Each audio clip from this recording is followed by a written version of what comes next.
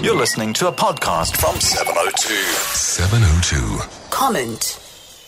Well, that NEC meeting, that National Executive Committee meeting of the ANC, still underway. And I spoke last week a bit about leadership, and I was really commenting on both Cyril Ramaphosa and Nkosazana Dlamini Zuma. And I was suggesting that the style of leadership that we have, where you don't say anything and you try not to irritate anyone and you try to sort of keep your support that way, I was very critical of that kind of leadership.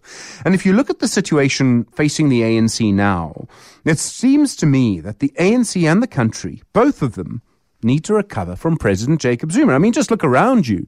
Look at what people say. And that leadership, it starts today. It starts by going into that NEC meeting.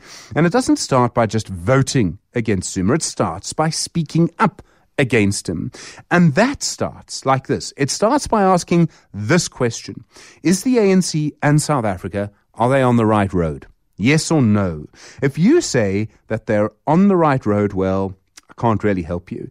But if you say we're not on the right road, and look around you, look at how people, it's not just that people are cynical. I accept that people are cynical about politics. And with our history, who wouldn't be cynical? We were all lied to for so long, up until 1990, even after that, if you like, up until 1994. It was only in 1994 we got a leader that we could respect. But look how many people have lost hope. That's what scares me. People have lost hope.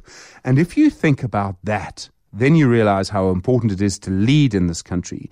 And whatever happens today, whatever happens in the ANC, whoever takes over needs to show leadership. They need to take South Africa in the right direction. They need to show us the road they want to walk down, and then they need to walk down it.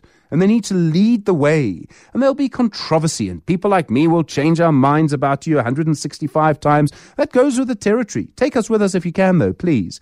But for goodness sake, we need leadership. You can't wait. You can't sit on your hands. You can't wait for the time to be right. You can't wait for someone else to make a move. You have to do it.